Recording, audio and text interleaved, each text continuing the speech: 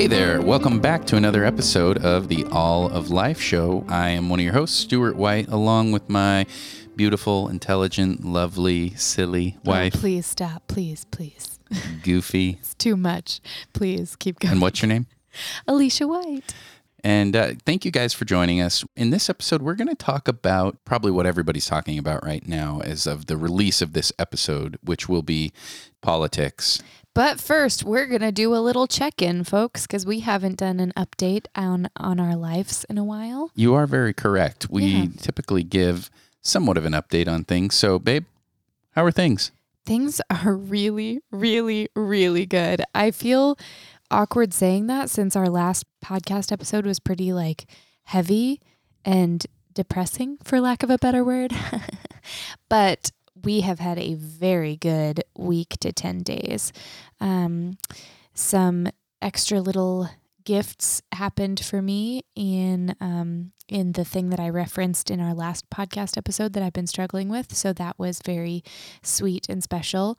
We also got, for the first time, a 17-year-old foster daughter. We've never had a teenager before to foster, but she has been here for almost a week now, and she's amazing. She's so sweet. She loves the kids. She very clearly just wanted a family, and she fits right in. So we got that. And then tonight, do you want to tell the listeners what we did tonight, babe? Well, it involved plane tickets, hotel bookings. And something that rhymes with Schmizney World. Mm-hmm. You'll never guess. We surprised the kids and told them that for one of their birthdays, and which happens to fall before Christmas, a few weeks before. We're not trying to combine too many, but it's a really big trip. So we told Momo, who's turning 7, we're taking a trip to Florida for her birthday. And then we told the kids that for Christmas, instead of presents this year, we're doing Disney World, which is the first time that we have all been to Disney World. I went a couple times when I was little, but I do not remember it hardly at all. So, and our 10-year-old squealed so loud, I think I burst an eardrum. A friend texted and said, I didn't even know that note existed. Yeah. You know there's a singer in there somewhere with that ability right there. Both her and Momo have that ability. So how could you not just have a really great week? A lot of really great things happened. Yeah. So we are very excited for that and looking forward to taking the kids there. We're meeting up with your sister and her family, and just going to have a good time with some cousins and Disney World and maybe a few other places. If you have any recommendations, let us know.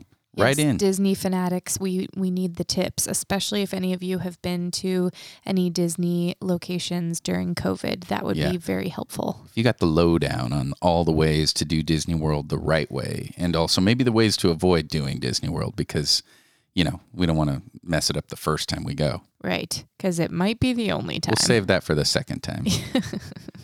Okay, babe, what are we talking about today? Well, everybody is talking about, apparently, I don't know if you heard, there's an election going on or something like that. Donald Trump and Joe Biden facing it off head-to-head. Loved all the Halloween costumes that I saw going on. There were some funny ones. I don't think I've ever seen so many political Halloween costumes in my life. Yeah, it was pretty epic, I'm not going to lie. So in the book of Joshua, chapter 5, starting in verse 13, we see this little interaction that's very curious here. And I think that there's some principles that we can pull from this. And I want to stress something. I'm not trying to make this into, this is a method for every single thing of life here, but I think there's an overarching principle behind all of this. And so that's what we want to draw upon. So for those of you who don't know, Joshua picks up with Moses had died, and Joshua takes the place of Moses. And Moses didn't get to take the people of Israel, the children of Israel, into the promised land. And Joshua gets the privilege of doing that. Well, they've been 40 years in the wilderness in a journey that should have taken, some say, about 11 days to walk. And instead, God took them through this whole journey. And there are a lot of, there are literal meanings and there are a lot of spiritual parallels as well that happen in here. Well, in Joshua chapter 5, verse 13, we see this moment here It says, "Now it came about when Joshua was by Jericho that he lifted up his eyes and looked, and behold, a man was standing opposite him with his sword drawn in his hand. And Joshua went to him and said to him, 'Are you for us, or are you for our adversaries?' He said, 'No, rather, I indeed come now as captain of the hosts of the Lord.' And Joshua fell on his face to the earth and bowed down and said to him, 'What has my Lord to say to his servant?'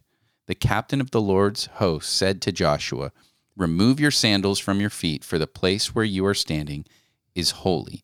And Joshua did so." I find this very intriguing here.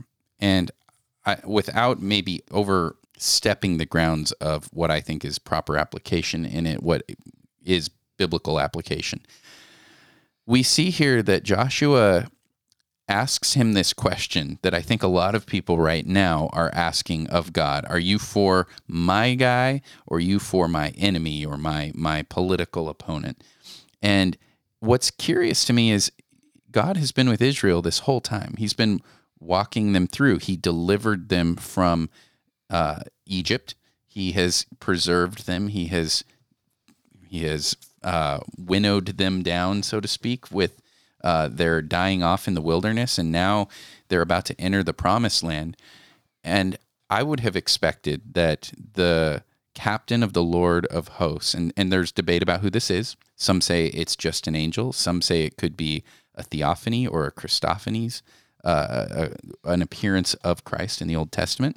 That, is up for debate. But what does he say to Joshua? He goes, "No," which I just always kind of crack up at. But how much does that apply to our current political climate, and any political climate, anything really, where we're like, God, which do you choose? Are you for this one or this one? Those are your two options, God. That's all you get. Here's this nice little box for you to fit inside. Yeah, it's that false dichotomy again coming to work. However, God was, as we see, for Israel, and yet his answer is not, "I'm for you." He reorients their attention, and he does so by saying no, and then telling them, "I'm for the Lord. I am the one that you should be for." And so Joshua ends up bowing down before him, and he says, "What would you wish of me?" And the captain of the Lord of hosts says, "Remove your sandals from your feet, for the place where you are standing is holy." When your life, I believe, is overcome and has really the presence of God, the greatness of God brought into proper perspective, if you can even grasp it, really. Like, the greatness of God is so great, we don't even have an ability within our finite minds to truly grasp it. But that's the only way we can grasp it is by realizing he's greater than we can comprehend. Well, Joshua realizes, there's something different here. He recognizes you're from the Lord. Like, whether you're an angel or whoever, he bows his knee in humility before him. And we've made reference to this on previous episodes, but whatever the case may be, whatever the popular thing might be, whether it's pop psychology or politics or identity, issues or identity politics or anything that you can come up with, if your solution is apart from God, you're missing something. In fact, you might be missing the entire thing. I have referred to this as that 2 + 2 is 5. If all you've said is, well, there can't be a 4, we've eliminated the number 4. Well, you've successfully managed to eliminate the right answer. And there are so many things, I think, right now in the world where people have said, no, these are the only options, and people are left without a possibility of the right answer. What do you think it is about people who, not just people, well, I guess, yes, people, but because I think all of us do this on some level, some more than others, but when we look at facts or information, I should say information, that we have been given, and we shape that information into what we want it to be rather than what it actually is? Well, I think that there are a few things there. There is honest and sincere seeking of truth, but you may start from the wrong point. And if you're off by just a few degrees, the further you move, if you know like math and geometry and things, the further you move from that point, the further apart you're going to be from the actual truth. So that's why it's so critically important that we're constantly realigning ourselves and making sure that we are measuring things properly according to God's word. And I'm not talking about measuring in a works-based righteousness type of thing. I'm talking about going, is my heart aligned with the heart of the Lord? Because that's really what you see happen with Joshua and the captain of the Lord of hosts. He asks him, are you for us or for our adversaries, for our enemies? And God replies through him. He says, no, I am from the captain of the Lord of hosts. So immediately, Joshua has that realignment of his heart with the heart of the Lord, which is, oh, I asked the wrong question. You know, I should be for you. And in being for the Lord, in surrendering your heart and bowing your knee before the Lord, now you are aligned with the heart of the Lord. And that's the place where we should be able to make our choices and our decisions from. But I think that's one thing. But another thing is, because sin infects and affects everything, we have an inclination, a proclivity, if you will, to sin and to have that affect the way that we perceive things and the conclusions that we reach without even realizing it sometimes. That's how insidious it is. It goes to work and it takes what you may have thought that you were seeking the truth in, but there's a piece of you that knows, I don't like where this is going. So I'm going to find another way to find another truth. And, you know, once I reach that conclusion, everything's good. Could you give us an example, me and the listeners, an example of what that looks like in everyday life, or how that may play out for someone? Yeah, I actually have a funny example for you. So this is a life story. If you were to sit with me for very long, and my wife, and ask us, hey, those curtains hanging up over there, I noticed that they look really good. I don't like where this is going. Right now, I do not like where I would this tell is you, going. Yes, well, there's a reason. That's because I hate hanging curtains, but if we're going to do it, I like to make sure that we do it the right way. And my wife, on the other hand, that would be you, right? Mm-hmm. You like having curtains, but you don't want to have to necessarily wait for me, who doesn't like hanging curtains. I like what you call quick curtains. Yeah, quick curtains. And so what is your solution? You get up there and you just eyeball it. You go, this will work. Yeah, because my eyeballs are really good at getting things pretty even. Yeah, and I would say sometimes that is true. I would say most of the times that's true. But I, on the other hand, it will take me a while, but I will make sure that it's plumb and square and true and everything is properly aligned. But sometimes if you're hanging curtains in a house where things themselves are not quite, it may have settled or something, you might be like, well, it says it's level, but the way it's sitting on the window or the way it's lining up with the ceiling line doesn't look right. Well, the fact is, though, if we pull that back and just think about it for a little bit, our eyes are a lot like our hearts, and our hearts deceive us often because, as I said earlier, it's infected and affected by sin. We have that total depravity, as to use the biblical the Christianese term, and that just means that there's no part in us that isn't twisted and tainted by sin in some way. And there's one pastor I like, and he emphasizes this doesn't mean utter depravity, where everything is absolutely as sinful as it can possibly get. And the reason for that is because being created in the image of God, we have the presence of that image that and the common grace of God, and it gives us that conscience. God has given us a conscience. If he were to remove that, we would see things quickly devolve toward utter depravity, total chaos. And so really total depravity in that is going to be something where we may think we're right. We're so confident we are, but when somebody puts the level to it, when somebody puts the plumb line to it, we might go, oh, I was off, but I was so certain. And I think that that's something that happens with us. And so going back to politics, going back to all of the things going on in the world, I've seen people arguing over things. I've seen people try and convince you can vote for this candidate, it doesn't matter, or you can not vote for that one because of this. And what's been so weird is the way things are often cherry picked, or just completely ignoring other things and trying to convince people of certain facts. And the thing I'm not going to try and do in this show, because at this point, if you don't know who you're voting for, you should probably just not vote. No. Wow. You probably Actually, probably do know if you're going to vote and if you're not going to vote.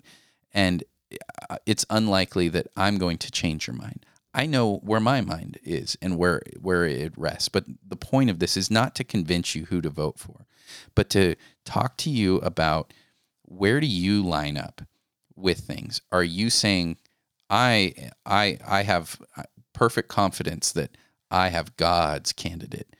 Or is your heart to say, no, I want to line up with the heart of the Lord? And if you can do that, and whoever you vote for or don't vote for, and you do that with the conviction of the Spirit in you, then go for it. But don't go out there and just try and shame and humiliate people. Don't go out there and try to insist that God is on your side. No, you need to be on God's side. And that's not to say, I do believe that there probably is a candidate within this that God uses, and I think that there's even biblical precedent for that. You can look at something like King Nebuchadnezzar coming along, who, by all accounts, was foolish and pompous and arrogant and everything, and God humbled him. But then God also brought him back, and God showed him many great things, and he used him even in the lives of the people there, and in ways that you couldn't imagine if you were in that situation as the people of Israel. So you can say, are you for God? Are you for Trump? Or are you for Biden? And God is going to say no. And also he's going to say yes. He is he's going to realign your view and say, this is not about who I'm for. This is about who you are for. And who you are for is not to be Biden or Trump. It's to be for me. So vote for who you truly believe will bring you the things that align with what you most closely politically believe and morally believe. But also the Lord is in control. And if you are for him, you can trust that he is in control of whatever presidential candidate gets elected, and he does not know what's coming. Like, he knows what's coming, and he's in control of that. And think of everything that you've ever been through in your life, like everything that the Lord brought the Israelites through. Are you still standing? Are you here? You may have been through tough things, but have you been brought through it? Has our country been brought through incredibly difficult things? Yes, because the Lord's in control. You see something in the book of Romans. In Romans chapter 1, we start off and we see Paul. He's just giving thanks, and he's talking how he would love to come and see the people. And something he says here, and this is where we want to get back to the gospel, because it's important that whatever your heart is and your conviction is it aligned with the Lord? And the way you know that it's aligned with the Lord is the word of God. It isn't by what some preacher said necessarily, unless he was preaching the word of God. We have gotten away from this. Mm-hmm. We don't have any way of having a standard or a measure of knowing the truth. And what we have in our culture today is this postmodern notion, even a postmodern notion of there is no truth. And this started a while back, but I remember as a kid, it started really creeping in. And I'm not that old, but it has become something that I remember as being younger and thinking, how could anybody ever come to conclusions about things being that are so blatantly not okay, being true, and the truth being a lie? That just sounds crazy. And we see that in Isaiah. We see him saying, woe to those who call good evil and evil good. We're not talking about, oh, well, that was relevant to what was good and evil in their time. Good and evil are good and evil. And you don't get to decide what good and evil are within yourself. Right. Here's where I wanted to go with this. In Romans chapter 1, verse 16, Paul first starts off, "For I am not ashamed of the gospel, for it is the power of God for salvation to everyone who believes, to the Jew first and also to the Greek. For in it the righteousness of God is revealed from faith to faith, as it is written, but the just man shall live by faith." First of all, the gospel, Paul recognizes here that the gospel is key and at the core of everything. His heart was to go and to preach the gospel to these people who were already supposedly believers. And yet he's saying, I want to come to you and see fruit in you. I want to preach to you. And he goes on here. This is what he says. "For the wrath of God is revealed from heaven against all ungodliness and unrighteousness of men who suppress the truth in unrighteousness, because that which is known about God is evident within them, for God made it evident to them." You remember that part where we said, you have a conscience. There's something within you that still appeals to there being a good and evil, a right and wrong, a truth and a lie. We know that. Nobody even has to tell you that. There's something instinctively that we have within us. And Paul is implying that that is one of the things within us, that God made it evident within them. And he says, "For since the creation of the world, his invisible attributes, his eternal power and divine nature have been clearly seen, being understood through what has been made, so that they are without excuse. For even though they knew God, they did not honor him as God or give thanks, but they became futile in their speculations, and their foolish heart was darkened. Professing to be wise, they became fools, and exchanged the glory of the incorruptible God for an image in the form of corruptible man, and of birds, and of four-footed animals, and crawling creatures." That is right there what I see going on in our world constantly. And I chuckle, but I grieve to even think about it. I have for months, and possibly even the last year, been coming back to this in my heart all the time. I keep going, man, it's amazing how relevant Scripture is. This is 2,000 years ago that Paul's writing this to the Romans and telling them, hey, yeah, the problems in the world are because people, they profess to be wise, they exchanged the worship of God for the worship of created things and animals and four-footed creatures. And he says, and their foolish hearts were darkened. They became fools. They called good evil and evil good. They exchanged the truth for the lie. All we see right now is the truth being exchanged for a lie. And when we come to whatever our political decision is or any of that, are we aligning with the truth of God's word, or are we aligning with a lie? Does your political stance does it require a lot of mental gymnastics and throwing certain things out? Or does it require a lot of situational ethics where you're like, well, this is unprecedented times, so yes, normally that would be bad, but you know what? That's actually good if you do this, because no, that's not how it works. I think the key point that you mentioned before is your conscience. And I think we have been trained, like you said, to ignore our conscience and to explain it away. We have all of this information to sort through, and we explain it away. We try to fit what we want to make fit into the boxes that we've created. We try to say, are you for this or are you for that? And the Lord says, no. That's because we've asked the wrong question, and our conscience has been given to us to point back to him. A funny example would be tonight we were putting Momo down for bed. Babe, you weren't there for this, so I'm going to tell you this story for the first time. But we're tucking the kids into bed, and brother looks under the bed, under Momo's bed, and he finds 2 pieces of Halloween candy. Mm-hmm. And of course, I knew right away who did that, but I pretended like I didn't. And I was like, oh my goodness, how did those 2 Halloween candies get underneath the bed? And immediately, Momo had this super sad face, and she just slid her face under the covers. Her conscience immediately spoke to her in that moment, and she had a choice right then and there to say, what I did was wrong. I made a wrong choice right there. Or she could make a choice to explain it away. And of course, my dear sweet Momo explained it away at first.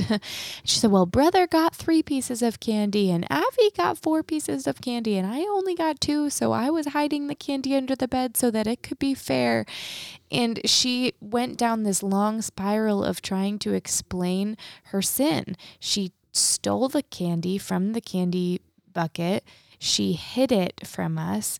And even though we didn't see that, the Lord saw that. And I told her, like, Momo, I understand that you want everything to be fair, but life is not fair. And when you try to hide your sin from mommy and daddy, the Lord still sees your sin. God still sees your sin. And you know what? He loves you anyway. He's for you, Like, he wants the best for you. So you can trust mommy and daddy because he loves you so much that he gave you a mommy and a daddy who are going to do what's best for you as best they can. And that is not letting you have all of the unlimited candy that you want, But her conscience spoke to her immediately in that moment. Yeah, she knew she was caught, but she had that choice. And I think it's interesting, we talk about him being for us, and there's a difference here now. We see there's this Old Testament and New Testament principle at work here. And there was the promise of the Messiah and those who had their hope in the Messiah. If you read the book of Hebrews, you see that, they are justified. And we see Paul even talk about that in Romans, being justified by faith. God is for us in that he loved us while we were yet sinners. Christ died for us. We, though, still have to align ourselves with him in what he has done. We have to bring ourselves to that point where you had with Momo, where she had to recognize her rebellion, her sin in what she did, and not just give an excuse and explain it away and find a way to say, no, actually, the plain, obvious truth that's in front of your face is not true. What actually is true, and then make up whatever story to cover that. But while we were yet sinners, Christ died for us. How many situations can you ask someone a question and they can give you a yes answer and a no answer at the same time, and they're both true? I know that's an odd question to ask, but the reason why I say that is because when Joshua asked that question, are you for us or are you not?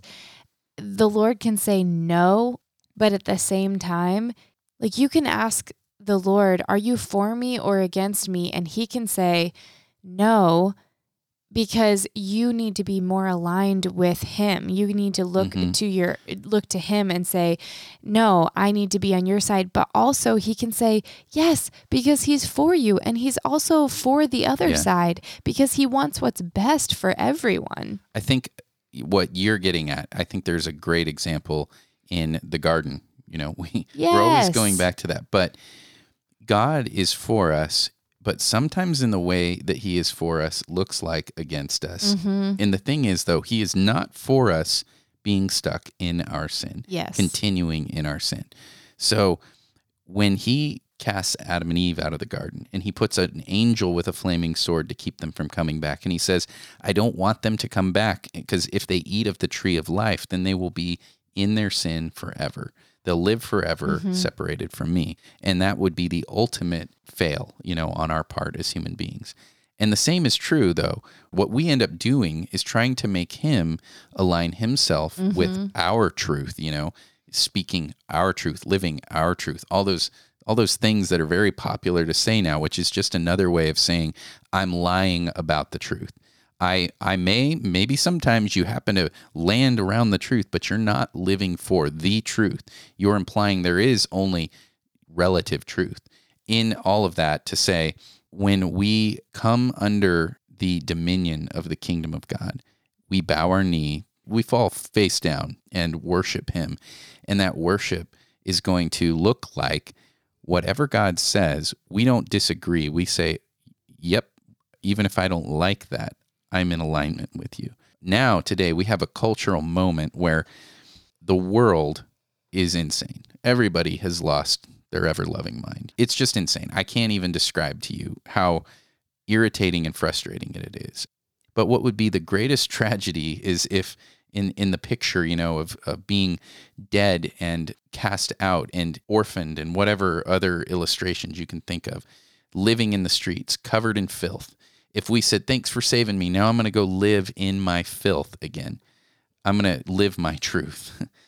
That is a tragedy, because God loves us too much to leave us there. He didn't just save us so that we could continue to worship another God, continue to live in rebellion to him.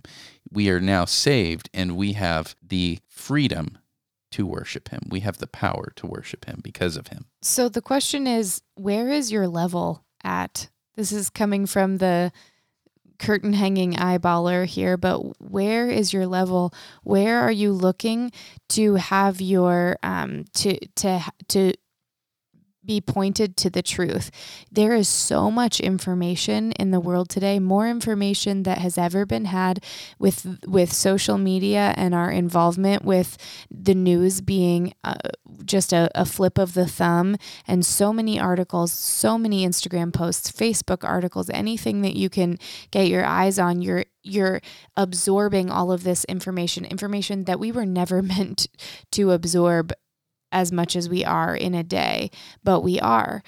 You have to decide, do you just get to decide what your truth is? Because if that's the case, then you're just saying that you're God. You're just saying you are God and you get to decide what the ultimate truth is. Or do you trust and believe that there was a God who created you, who created the world, who has the best, like the perfect father, if there was never a father who failed anyone, a perfect father who knows what's best for you, like the analogy I used in one of the recent podcasts, and I will use it 100 more times. He's the dad who is watching you run in front of a bus, and he grabs you out of the way because he sees the bus coming and you don't. Do you believe that there's a God who sees what's coming and you don't? Can you trust that God? And is your level the word of God? Because if you believe that there is a God who created you in the world and that the Bible is his actual words, then you have to believe what's in the Bible. You don't get to decide. You don't get to read this book and that book and that book and say, well, I'm going to take little bits and pieces of all of those books and decide what I want to believe, because then you are saying that you are God. The truth of God is the truth, and we need to make sure that we are surrendered to that truth. As I've said several times in this episode and in a few previous episodes, we bow the knee before the King of Kings. We don't get to decide how kingly he is, how worthy he is. He is worthy, and we are the ones who need to recognize the worthiness, not go, I'm going to measure that worth. I'm going to determine, no, like you just said, I get to pick and choose. This bit of truth, I like this, but no, not this over here. That's making a God in your own image. Mm-hmm. That is essentially, you're making yourself God, and you just don't even realize it. But no, we don't make God in our own image, because what happens is what we see there in Romans chapter 1. You will profess to be wise, you will become a fool. You will exchange the image of God for the creation. You will worship and serve the creature rather than the creator God. You will exchange the truth for the lie. So, where are you right now with those things? Do you find yourself tempted or surrendering and bowing your knee to a political ideology, a party, a fear of some sort? Because look, I know that whether the guy I would like to wins or not, I'm not going to mourn like those who have no hope if he loses. I'm not going to rejoice like those who only have their hope in this world if he wins. Yeah, I'll be like, oh, okay, I think that's good. But I could be wrong. You could be wrong. So where are you going to land? Are you going to freak out? Are you going to riot in the streets if your guy loses? Are you going to celebrate as if, the second coming has just happened because your guy won? Don't. You need to make sure that you're aligning your heart with the heart of God, and that when he says he's not for you or for your adversaries in the way that you think, he's for you in a different way. He's for you and bringing you into his kingdom, not you bringing him into yours. And that's the beautiful thing about the God I know, is that just like I told Momo when she was being sneaky tonight, sweet Momo, like, God loves you anyway, even when you're being naughty, even when you're at your naughtiest. If you have such little faith in God and what he can do for you in your life, in our country, he still loves you. Your faithlessness does not change how much he loves you. And I will tell you right now, that is a God worth serving and worshiping and dedicating your life to. Guys, thank you so much for listening. We are really, really encouraged when we hear from you. We would love to hear from you. Reach out to us on Facebook. You can go to facebook.com/alloflifeshow. Drop us a line, send us a direct message, whatever you want to do. You can find us also on Instagram. And what's that address? @alloflifeshow. Same address on Twitter. And you can follow us on just about any of the social medias. And of course, you can send us confidential emails to feedback@alloflifeshow.com. All of those are confidential, and we will be praying for you guys when you send us that information and those requests that you guys have. We are praying for you guys. Something we should also ask, if you would go and leave us a review on Apple Podcasts, that would mean the world to us. It does make a difference. It does make the word get out there. And while we're not in this, we're not making money in this, we're not doing any of this for money, we want to hear that the word of God is getting out there and the truth of God. And to the best of our ability, we will be proclaiming that until our dying breath. So if this has been something that you have been blessed by, please go ahead, leave a review. Let a friend know. Share it with somebody. We love you guys. Thank you so much for tuning in, and we will be excited to come to you next time on the All of Life Show, where we seek to bring the gospel to every area of life.